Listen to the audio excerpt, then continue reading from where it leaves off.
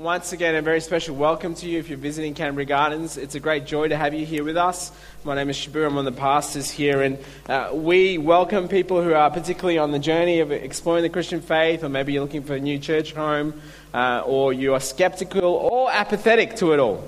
Either way, we pray that you'll continue to hear about this Jesus that we love as a church, and we want to ask that you would ask the questions that you have, the doubts you might have, wherever you're at, that God will continue to reveal himself to you. And this is the time in our service where we pause and we kind of unpack some passages from the Bible. We as a church have been exploring the book of Judges. We've been particularly looking at some specific characters from the book of Judges. The book of Judges is in the Old Testament. If you have a Bible, if you could turn to Judges chapter 8, and we're going to be looking at Judges 8 and chapter 9. So there's quite a bit of ground we will try to cover this morning. Now, Judges is a confronting book of the Bible. It's pretty dark, but throughout it, we're going to keep on seeing how God is very gracious with his people, and particularly people who keep on dropping the ball. And this morning, we come back to our friend Gideon. We as a church have been exploring Gideon the last couple of weeks. Gideon we've met. He's a sort of a timid guy to start off with. He's pretty fearful. He's not really wanting to take on the task that God is calling him to, mainly because he's not sure if God is with him. And God continuously is patient with him, continues showing him and even accommodating for his requests to show that God is with him. And despite of Gideon being timid and unsure and quite fearful, it seems, Gideon is still faithful. He's still obedient to the call that's been given to him. And he keeps moving forward. Last time we met Gideon, he's about to fight the Midianites, the great army. There's quite a numerous number of them. And God calls him to go and battle with them. And then God's strategy and plan is simply this: to downsize the whole army to 300 people. So Gideon goes in with no weapons, nothing but lots of yelling and pots being broken, and God gives victory. It's God who wins. And the big story constantly and throughout Judges, you'll see that God is in control. He never leaves his people. That God is the one who already gives victory. And as the story of the Bible continues, as we've been exploring in Jesus, we know this, that when we give our lives in faith to him, we do have victory. Because Christ has won victory over sin and death. And if you know Jesus, the promise is that he'll never leave you or forsake you. And if you don't know him, our greatest desire for you is to explore these truths. Test them out. Is Jesus real? Is he made up? Is it true? The Bible and the story is in here. We would welcome those questions. And we pray that you would encounter him. This morning, there's going to be quite a bit to cover, and my hope, and I guess to highlight some of the things from the two passages in chapter 8 and chapter 9. We're going to be considering what does it mean to be deceived by power. And secondly, we're going to be looking at the reality of evil and the short timeline that evil has. So, in the storyline, Gideon has just beaten the armies of the Midianites with God's help. God has given him victory with the 300 men. And so he's heading in to finish the job, it seems. That's what it looks like on the surface, at least. But now what we're seeing in chapter 8 is the unraveling of what I would say a fairly good hero. But we start seeing the unraveling of this hero in chapter 8. So if you have Judges chapter 8, and we're going to start in verse 1. Then the men of Ephraim said to him, "What is this that you have done to us? Not to call us when we went to fight against Midian." And they accused him fiercely. And he said to them, "What have I done now in comparison with you? Is not the gleaning of the grapes of Ephraim better than the grape harvest of Bezer? God has given into your hands the princes of Midian, Oreb and Zeeb. What have I been able to do in comparison with you?" Then their anger against him subsided when he had said this. Verse 4, And Gideon came to the Jordan and crossed over, he and 300 men who were with him, exhausted and yet pursuing. So he said to the men of Succoth, "Please give loaves of bread to the people who follow me, for they are exhausted and pursuing after Zephyr and Zalmunna, the kings of Midian." And the officials of Succoth said, "Are the hands of Zephyr and Zalmunna already in your hand, that we should give bread to your army?" So Gideon said, "Well then, when the Lord has given Zephyr and Zalmunna into my hand, I will flail your flesh with thorns of the wilderness and with briars." From there he went up to Penuel and spoke to them in the same way. The men of Penuel answered him as the men of Succoth had answered. And he said to the men of Penuel, "When I come again in peace, I will break down this tower." Let's pray. Heavenly Father, we come before your throne of grace this morning. We pause our hearts and minds and will as we continue this time of worship. Lord, I pray that you would speak to us wherever we are at this morning, that you would make these words in your word come alive through your Spirit. And Lord, as we've sung, let your kingdom come and your will be done here on earth, even now, for your glory, for your Son's fame. In Jesus' name. Amen. So Gideon has won the battle. That's what we've picked up in the storyline so far, right? In the previous chapters. God has given victory by using 300 men. And there's a certain tribe that are a bit annoyed that Gideon has not included them in their victory. Now, this is the tribe of Ephraim. Ephraim is a tribe that's saying, "Hey, Gideon, hold up here. We're not happy. You haven't asked us. You've not included us in this battle, and that means we're not going to get the fame and glory that you're getting and your 300 men. We feel a bit ripped off. We're a bit snubbed by this." And they are the language in it is to say they're so angry and annoyed at him, they have a go at him. See, the big storyline of Judges is constantly this picture, and throughout the Old Testament in particular, there's actually at the moment in the history of Israel, there's disunity. Tribes are in some sense against each other. And this rivalry between this particular tribe of Ephraim and Manasseh have been there for a long time. It's been there since the story of Joseph. If you go back, you'll start seeing this long history. It's kind of like, Victoria and New South Wales. As Victorians and Melburnians, we believe that we're the greatest city in the whole of Australia, or maybe the whole world. Yes? No? Okay. There must be some New South Wales people here. Apparently they've got this really cool bridge thing. I don't know what it is. Anyway. Now, slight silly illustration. Very silly illustration. This included war and anger and frustration. But at the heart of it, what this tribe is saying is, hey, we want the glory. We're not happy that our rival tribe seems stronger than us. It has nothing to do with giving glory to God who had actually given them victory. Pride is driving their reason why they want this glory. And Gideon, from a man who's been hiding away, is now starting to step as a leader. And he interacts with them and recounts to them, "Hey, listen, you've actually got already victory, haven't you?" And they calm down. In some sense, I think he's feeding their pride. "You've done this, look what you've done as the Lord," and all these kind of language. And Gideon is doing well and engaging. But then Gideon is now, his story starts shifting very slightly. The author starts kind of honing into some key things, which hopefully we'll see. So Gideon is now moving forward. He crosses across the Jordan. And he starts to pursue some enemies. Now, on the surface, it seems, okay, well, he's kind of finishing off the job, isn't he?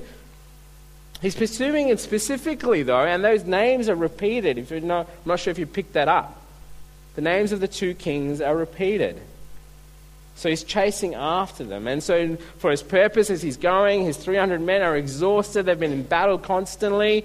And they are tired. And they approach some towns and they ask them, "Hey, can you help us? Can you feed our men?" And the response is, "Hey, we're not going to help you out." And their reason for not helping out is simply that, "Hey, listen, Gideon, look, the victory hasn't been given to you, so why should we help you out? We're not sure because, if you fail now, guess what? The army's going to come back. Those two kings are going to come back and destroy us." In some sense, they're protecting themselves.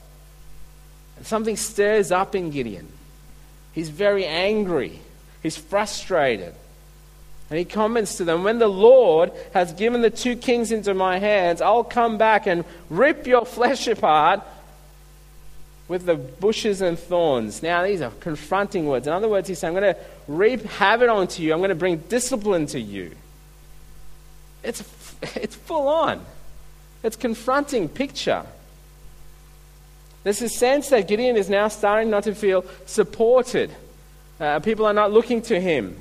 But there are the 300 that he's with, and he's no longer this timid person, or he's now kind of stepping out. And I think the author's slightly starting to say he's starting to look maybe like a king in that his way that he's kind of carrying himself. There's a confidence there. So Gideon presses on. He chases after the two kings. He gets the two kings. And he returns. And as he returns, there's this justice that needs to be done. He's angry with those other officials. So he grabs them. He finds out who they are. He writes a list. He gets a list of them. There's 77 of the elders of the town. People who refuse to give him refuge and rest. And in verse 16, it says, they taught them a lesson. Confronting words to say, Gideon gave them exactly what he said. It's confronting for us on purpose. I'm not sure if you'll read this to your kids at bedtime, but the Bible is raw and real, and I love that about it. So Gideon, I think, personally, is starting to unravel.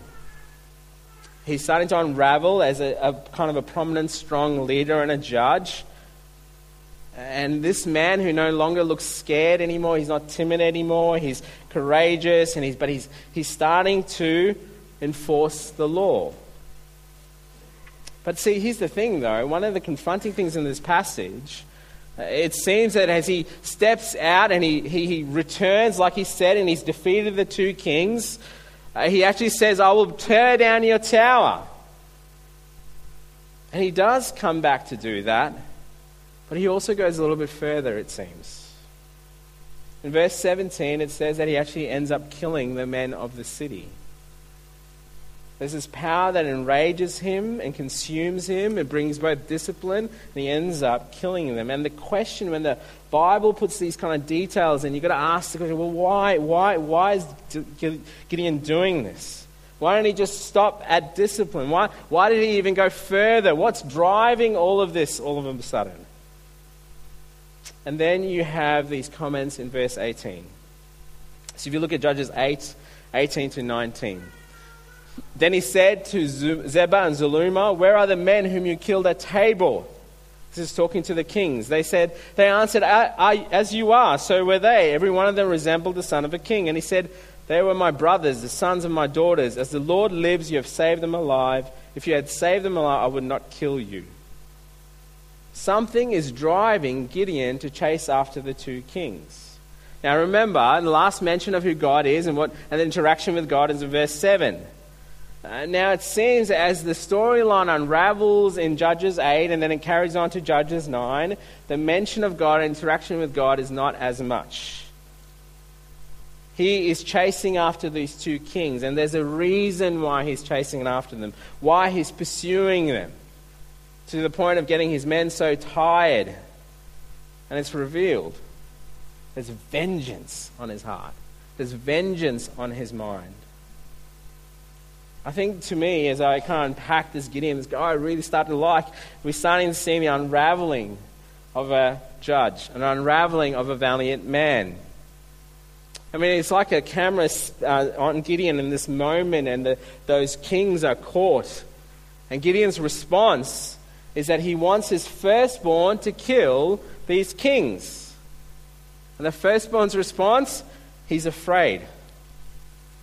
And it's this epic movie scene where you have the kings now taunting Gideon. But notice what they say. They say, as the man is, so is his strength. In other words, Gideon, you strike us. You strike us because if you are a man is judged by his strength. If you want to use kind of Aussie language, what are you, mate? Are you a chicken? Don't send us your son to kill us. Aren't you man enough? You do it yourself. In this moment, there's this question that's thrown back at Gideon, and he does respond. He's like saying, Gideon, if you're man enough, if your strength is really yours, you kill us. Don't send your son to kill us. Show us your strength. And our friends, and I think in this moment we're starting to see the unraveling of Gideon. In this moment we're seeing the unraveling of a valiant man, because I think it's really sad and it's confronting.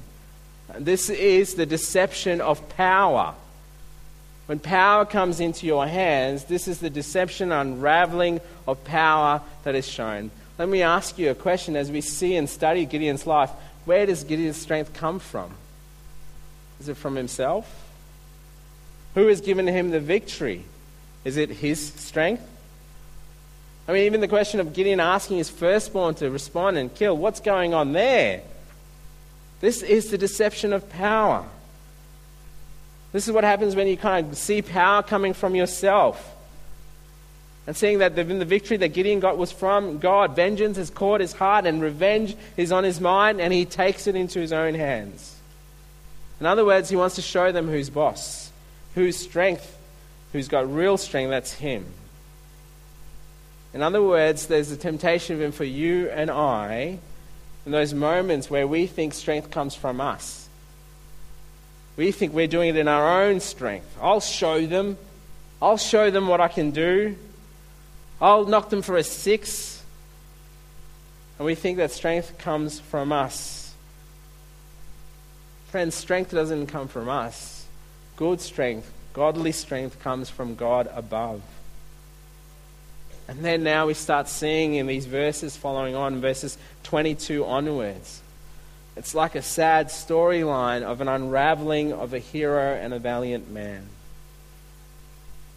In verse 22, we see, as Gideon says, the men of Israel said to Gideon, "Rule over us, you and your son, your grandson also, for you've saved us from the hand of Midian." And Gideon said to them, "I will not rule over you, and my son will not rule over you. The Lord will rule over you." And Gideon said to them, "Let me make a request of you, every one of you. Give me the earrings from the spoil." For they had golden earrings, because they were Ishmaelites.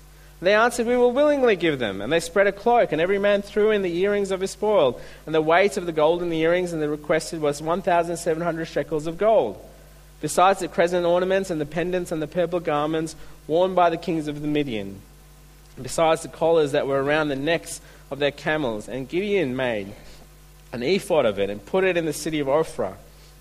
And all Israel whored after it there, and it became a snare to Gideon and to his family. So Midian was subdued before the people of Israel, and they raised their heads no more. And the land had rest 40 years in the day of Gideon. It's a sad unraveling what we have in front of us. It's very raw and very real. In this moment, the people of Israel say, "Hey, you're acting like a king. You're creating vengeance. All these things are going on. Now, well, why don't you be king over us? We want you to be king over us." And it sounds all wonderful on the surface. When Gideon's response is, "I will not rule over you, and my son will not rule over you. The Lord will rule over you." And it sounds wonderful, doesn't it, in the sight of things, that God is sort of acknowledged now by Gideon. Gideon is giving the acknowledgement to God for the victory. But in those moments, you've got to ask what's going on in Gideon's heart. It's all, in a sense, lip service is what we're using in our day and language. I mean, it'd be wonderful if in those moments when the people of Israel say, "Hey, can we make you king?" And he responds and says, No, I'm not going to do that. And if the verses stopped there, the verses continue. The Word of God reveals what's going on in Gideon's heart, I think. So in some sense, Gideon starts asking for some things. He says, "I will not be king, but, while I'm here, can I grab the spoils?" If you're using like language of a king, it would say, "Can I have some taxes for what I've done for you?" Oh, then also there's the gold. We'll gladly give you the gold. Okay, listen, what about the jewelry? We'll take the jewelry as well. And then there are the garments. But notice what the author says, the kind of garments worn by the kings of Midian. And even the camels itself, that were belonging to the kings, camels of the Midianites, their ornaments are taken. Now, what Gideon is doing is gathering all these spoils, and then he does something really kind of weird and interesting. What he does is he creates something. He builds an ephod. Now, in those times, an ephod was something that the priests, the Levitical priests of that time, wore. It was a significant piece of equipment that they wore around as part of their worship and response to God. But here in this passage, Gideon does something really fascinating. There's a couple of questions we need to ask as we study this. Why is he making another one? Doesn't there one already that exists? And what's he doing with this now? Well, Gideon takes it and he moves it around and he creates something. And this is the storyline of Judges that you'll hear over and over again. There's no king. Everyone did what was right in his own eyes. And in this moment, what you're seeing is Gideon himself is not saying, I won't be king, but my actions speak something different.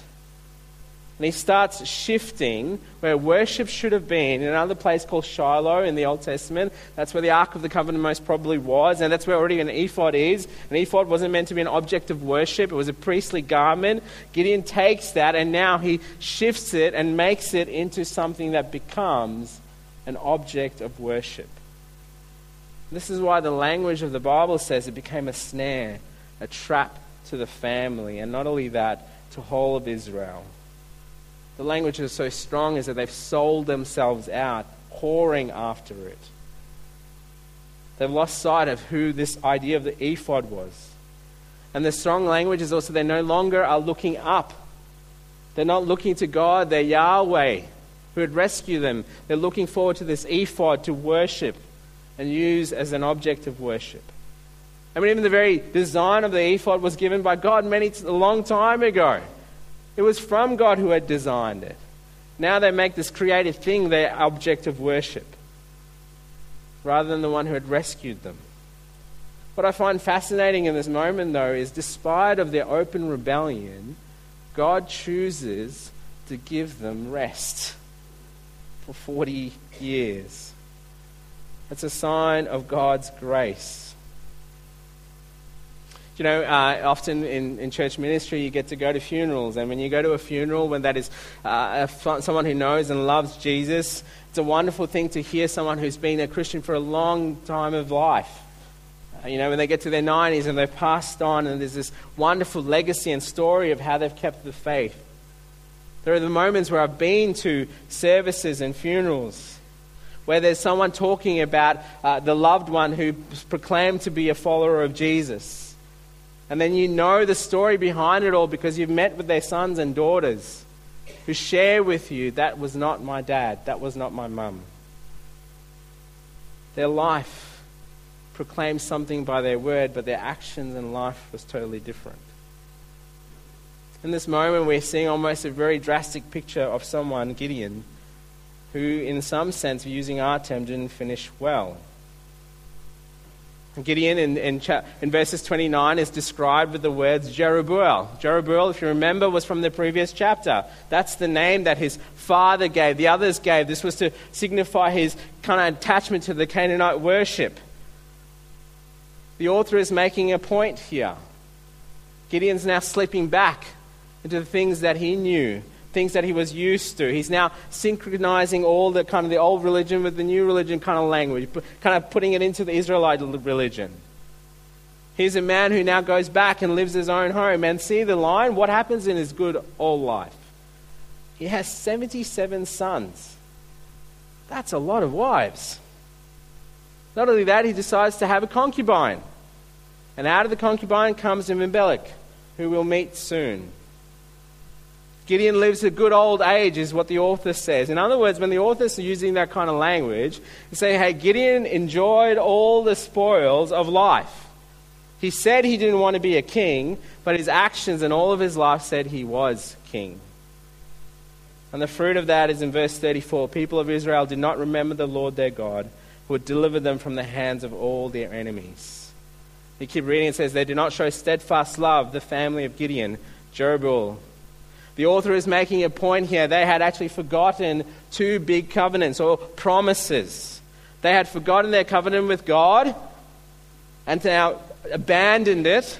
Not only that, they forgot about their covenant with this Gideon, this guy who had rescued them. The idea of that word covenant is a very famous word in the Old Testament, is the word chesed. It's steadfast love. It's covenant love. That's what the author uses here. It's saying there is a covenant that's broken, but not only that, there's a greater, bigger covenant broken between Israel and their God. Yet God is the one who keeps the covenant. God is the one who's gracious with them. Friends, Gideon's life is a reminder to you and I, when the source of power shifts to ourselves, when we forget God ourselves, when our lives now become a bit like, it's all talk, but never shown in the way that we live, we'll start losing focus. And our success is based on ourselves. Our success is based on our own abilities. You know, it's one thing to declare that you believe God is king, and He's king of all of your life, but it's another thing to display that in your life.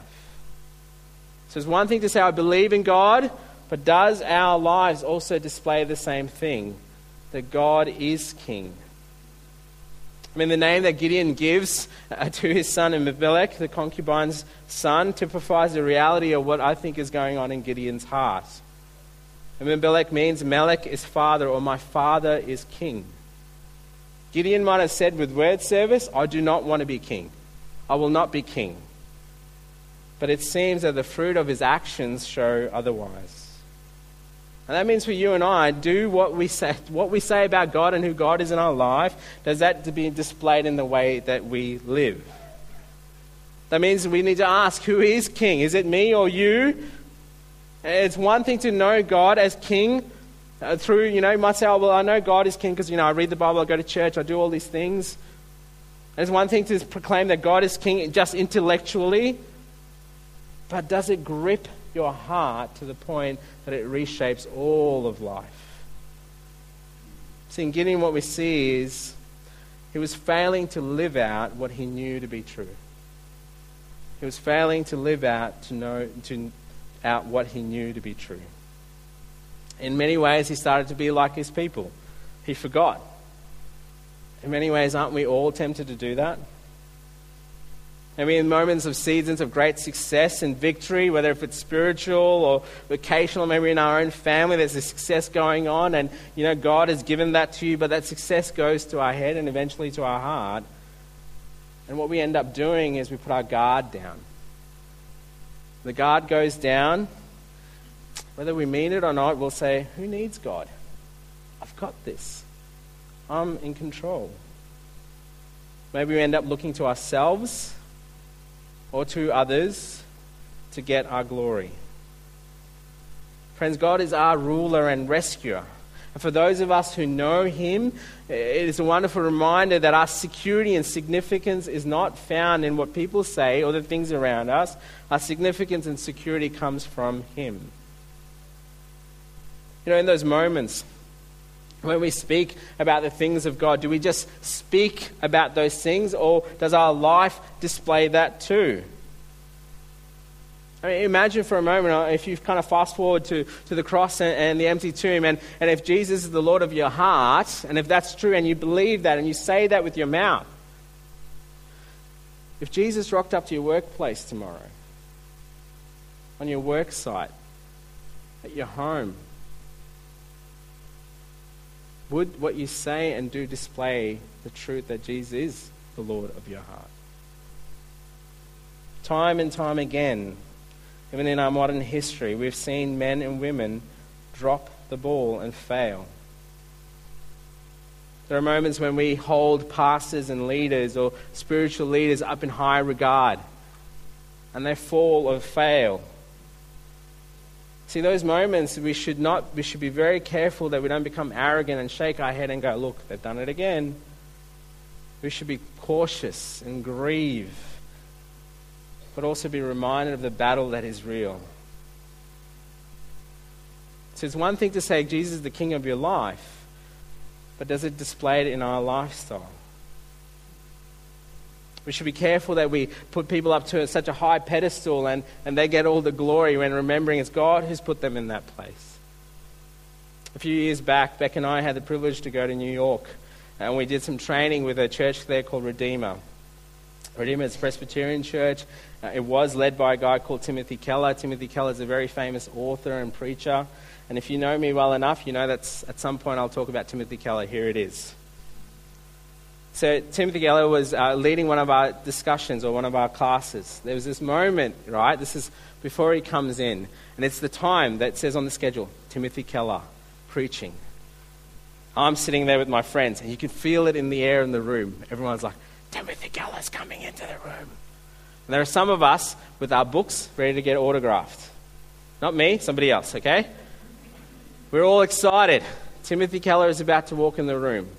Now, one of the girls there, she's a wonderful girl. She's a New Yorker. So if you meet a New Yorker, they're very blunt. They get along really well with Aussies. She turns around, and she must have felt in the room. She said, all right, Tim's going to come in a minute. Just going to let you know, don't be weird. And we all just went, what? She's like, I don't know who you see Tim Keller as on YouTube and the books that you read. Don't be weird. Don't ask for a selfie. If you came and asked me for a selfie, I think you're weird. Don't be weird. Tim is Tim. He's just a man. It was a powerful reminder to you, all of us there. I felt like she was speaking to me. That God sometimes elevates and sets people in place for his purposes. But when they forget who they are and who God is, they can lose vision and sight of what God placed them to be. It's a reminder to you and I, if we were in any kind of church leadership in this church, be careful that when success happens and God blesses it and grows it, remember you and I are not invincible. Be careful that we don't become like Gideon and we forget. And maybe if you have been placed in leadership in your workplace, at home, wherever God has placed you and you're seeing fruit happening, remember to give the glory to him because he's put you in that place. And if you want to know what a leadership model looks like when you're motivated by yourself and for your own glory, well, let's meet our friend Abimelech. In Judges chapter 9, verses 1 to 2, now Abimelech, the son of Jerubbaal, went to Shechem to his mother's relatives and said to them and to the whole clan of his mother's family, say in the ears of all the leaders of Shechem, which is better for you, that all 70 of the sons of Jerubbaal rule over you, or the one rule over you. Remember also that I am your bone and your flesh. Now remember who Abimelech is. He's the son of Gideon, but he's the son of the concubine, and his name that is given is my father is king. And in some sense what Abimelech is doing is saying, well, I want the right. Give me the right to be king. I see myself as the heir apparent. Look at my name. That's what it means. And so he pursues it and he begins a campaign by firstly rallying as many family members as he could. But in this moment, one of the clear things we see, Abimelech does not go and seek God at all at any point. In some sense, there's actually no interaction between him and God. God is mentioned later on, and we'll see how God is mentioned. One of the commentators describes him as the son from hell. I think it's a confronting theme because what we see is this displayed in his life. Other people talk him as an anti-judge. That's the kind of theological term that they use. In other words, kind of putting it in our terms, if there was a judge school in the time of Israel and they were kind of tying up on what judges to follow and what kind of... they'll say, this is the judge you definitely don't follow. This is the guy. He's the anti. He's really bad news. This is a man who is so consumed by one goal. He wants to be king and he will do whatever he can to get that. Even to the point that he will kill his own family to get that status. And Judges 9 is purposely, confrontingly ugly for us to wake ourselves up.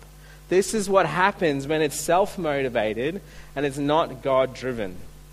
Because see, if this man truly wanted to be a king, there were some clarifications he needed to remember, particularly if he called as someone who believed in God or Yahweh. It seems that he doesn't as much, but if he believes that he wants to be the king of Israel, in Deuteronomy chapter 17, verse 14 and 20, it says this, when you come to the land that the Lord your God is giving you and you possess it and you dwell in it, then say, I will set a king over me like all the nations that are around me.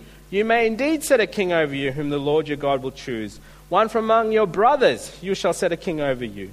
You may not put a foreigner over you who is not your brother, although he must not acquire many horses for himself, or cause the people to return to Egypt in order to acquire many horses, since the Lord has said to you, you shall never return that way again. And he shall not acquire many wives for himself, lest his heart turn away, nor shall he acquire for himself excessive silver and gold.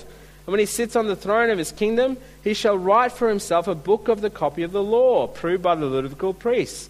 And it shall be with him, and they shall read it in all the days of his life, that he may learn to fear the Lord your God by keeping all the words of his law and these statutes and doing them. That his heart may not be lifted up above his brothers, that he may not turn aside from the commandment either to the right hand or to the left, so that he may continue long in his kingdom, he and his children in Israel. This is a statement that God had already given and said this is what a king of Israel should look like. If you're going to install someone, firstly, he needs to be chosen by God. Secondly, not only that, this king must learn to fear the Lord your God. And this guy is definitely not chosen by God. Secondly, he does not seem to fear God at all. Rather, he wants to be God himself. He wants to be the king. And then we have these confronting words in Judges 9 as he's pursuing his own members to kill them. One of his brothers steps up and gives this story in Judges 9 verses 7 to 21. When it was told to Jotham, he went and stood on the top of Mount Gerizim and cried aloud and said to them, "Listen to me, you leaders of Shechem, that God may listen to you." The trees one went out to anoint a king over them, and they said to the olive tree, "Reign over us." The olive tree said to them, "Shall I leave my abundance by which God's men are wanted and go hold sway over the trees?" And the tree said to the fig tree, "You come and reign over us." But the fig tree said to him, "Shall I leave my sweetness and my good fruit and go hold sway over the trees?" The tree said to the vine, "You come and reign over us." But the vine said to them, "Shall I leave my wine and cheers that cheers God and men and go hold sway over the trees?" Then all the trees said to the bramble, "You come and reign over us." The bramble said to the trees, "If in good faith you are anointing me king over you, then come, take refuge in my shade.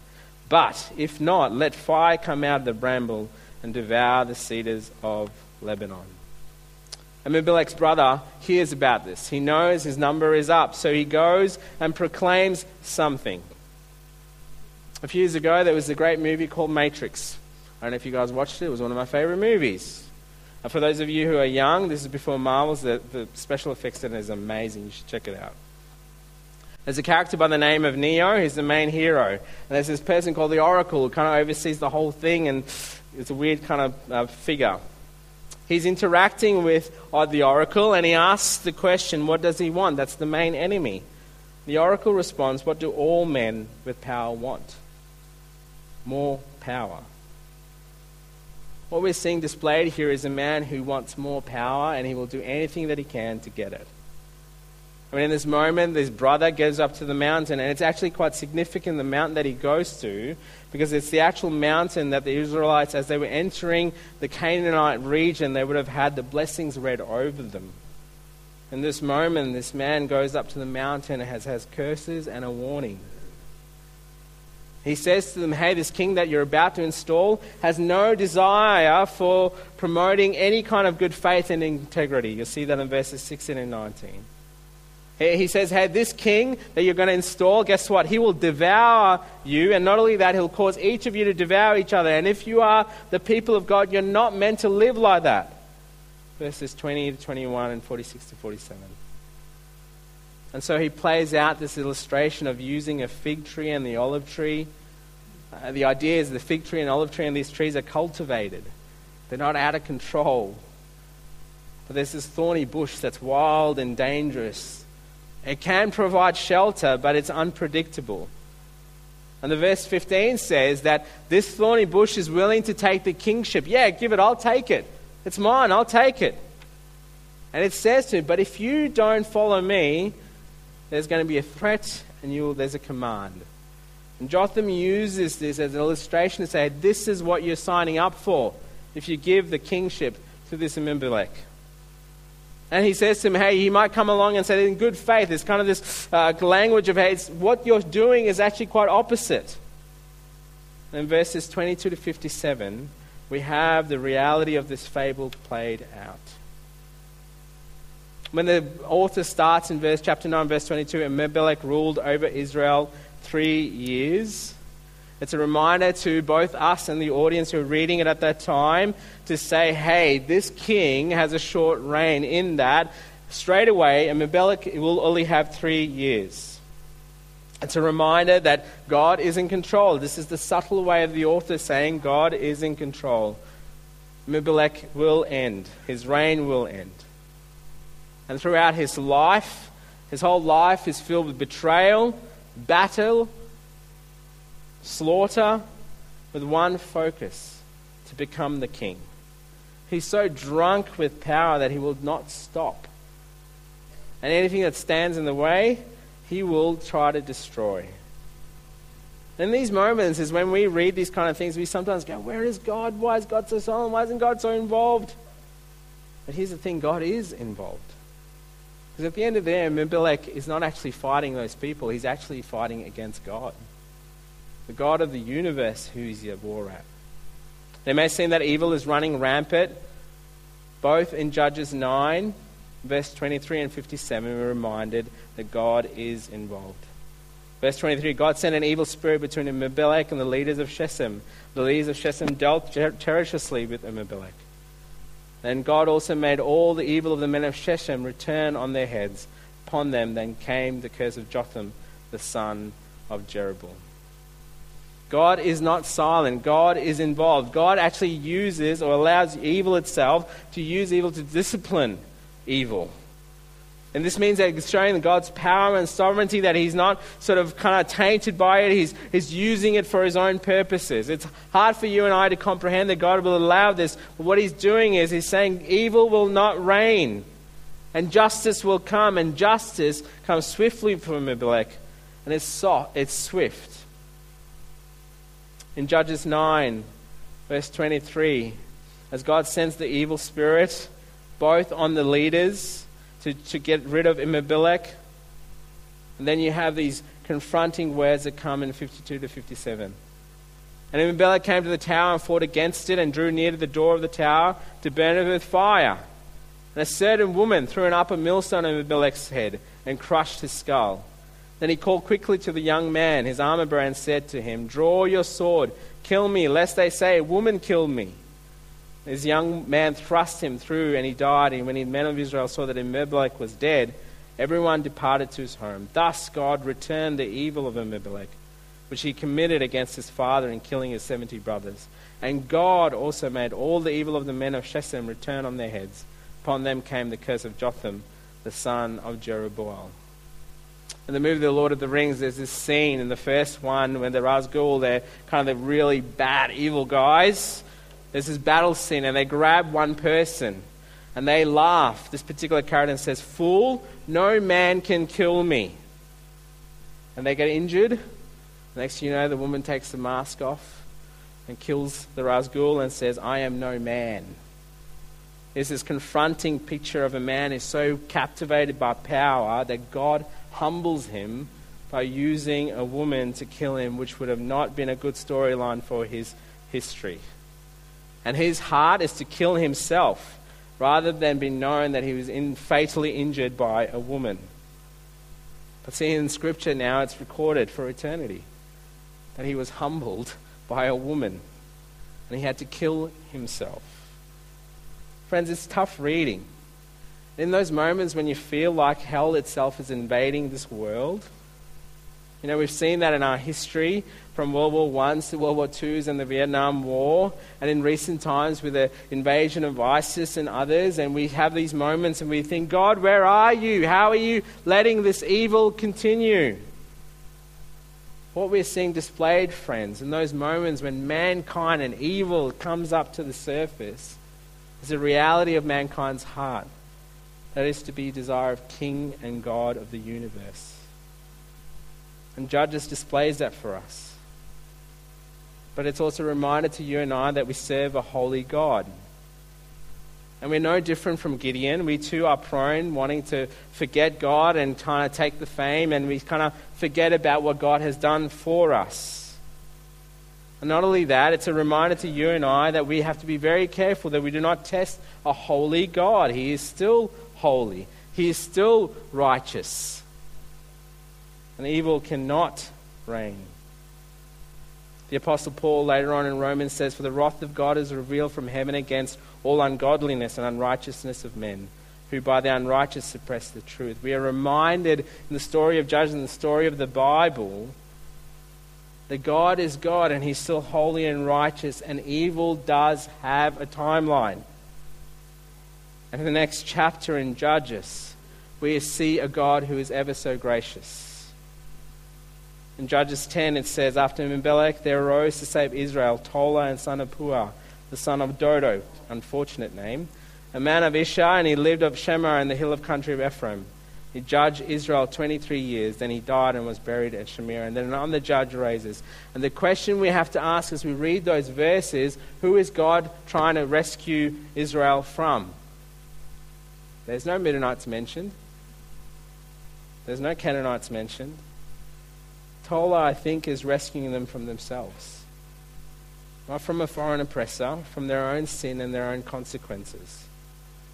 You know what the greatest problem that we all have ultimately comes from you and me. Often we talk about needing rescuing from those outside things, but at the heart of it, it's inside of us. Gideon's failure is a reminder to you and I we do need a better king. Abimelech's actions are a reminder that we too are prone to do everything in our own strategies and strength for our own gain. But I'm so thankful to God for His mercy. I'm so thankful to God both to His mercy to Israel, that He chooses to save them through a judge rather than destroy them, just as He chooses to save you and me in Jesus Christ. He sends His one and only Son, the one who's the rightful king who reigns forever, has always existed, comes and enters in this world, not born in a palace but in a stable.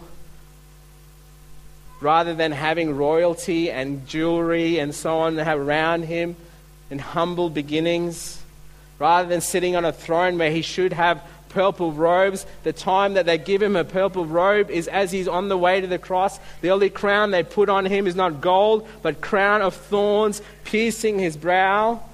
And they cover Him and mock Him with a robe.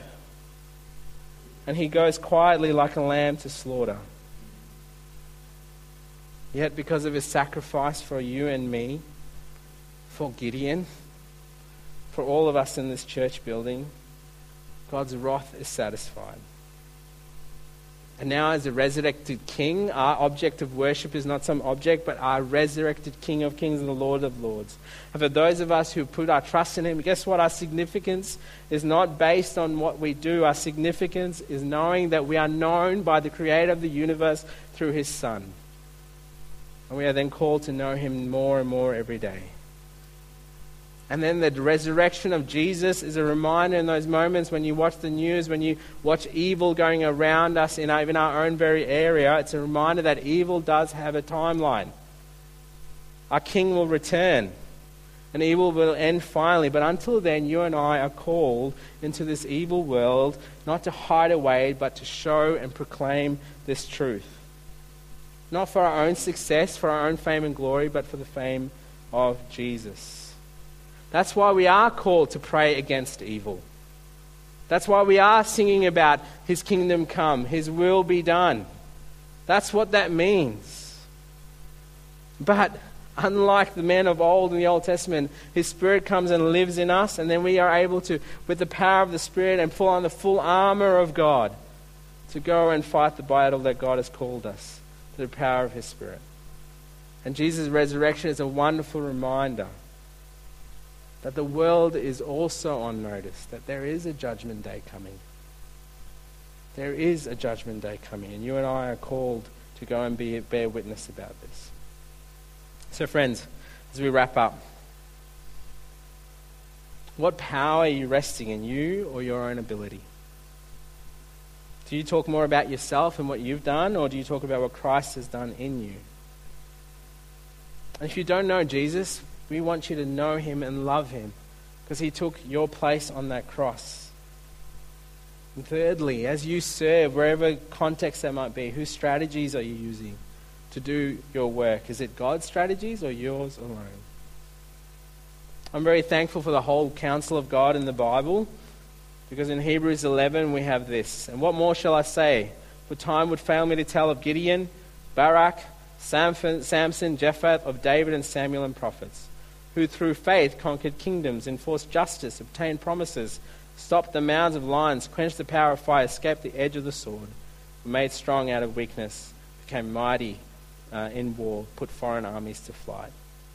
The Bible is littered with people like you and me who've dropped the ball. And that is the good news of the gospel. That is the good news of Christ. That we can come to him with our brokenness and put our faith in him. Because he is a good God, a gracious God.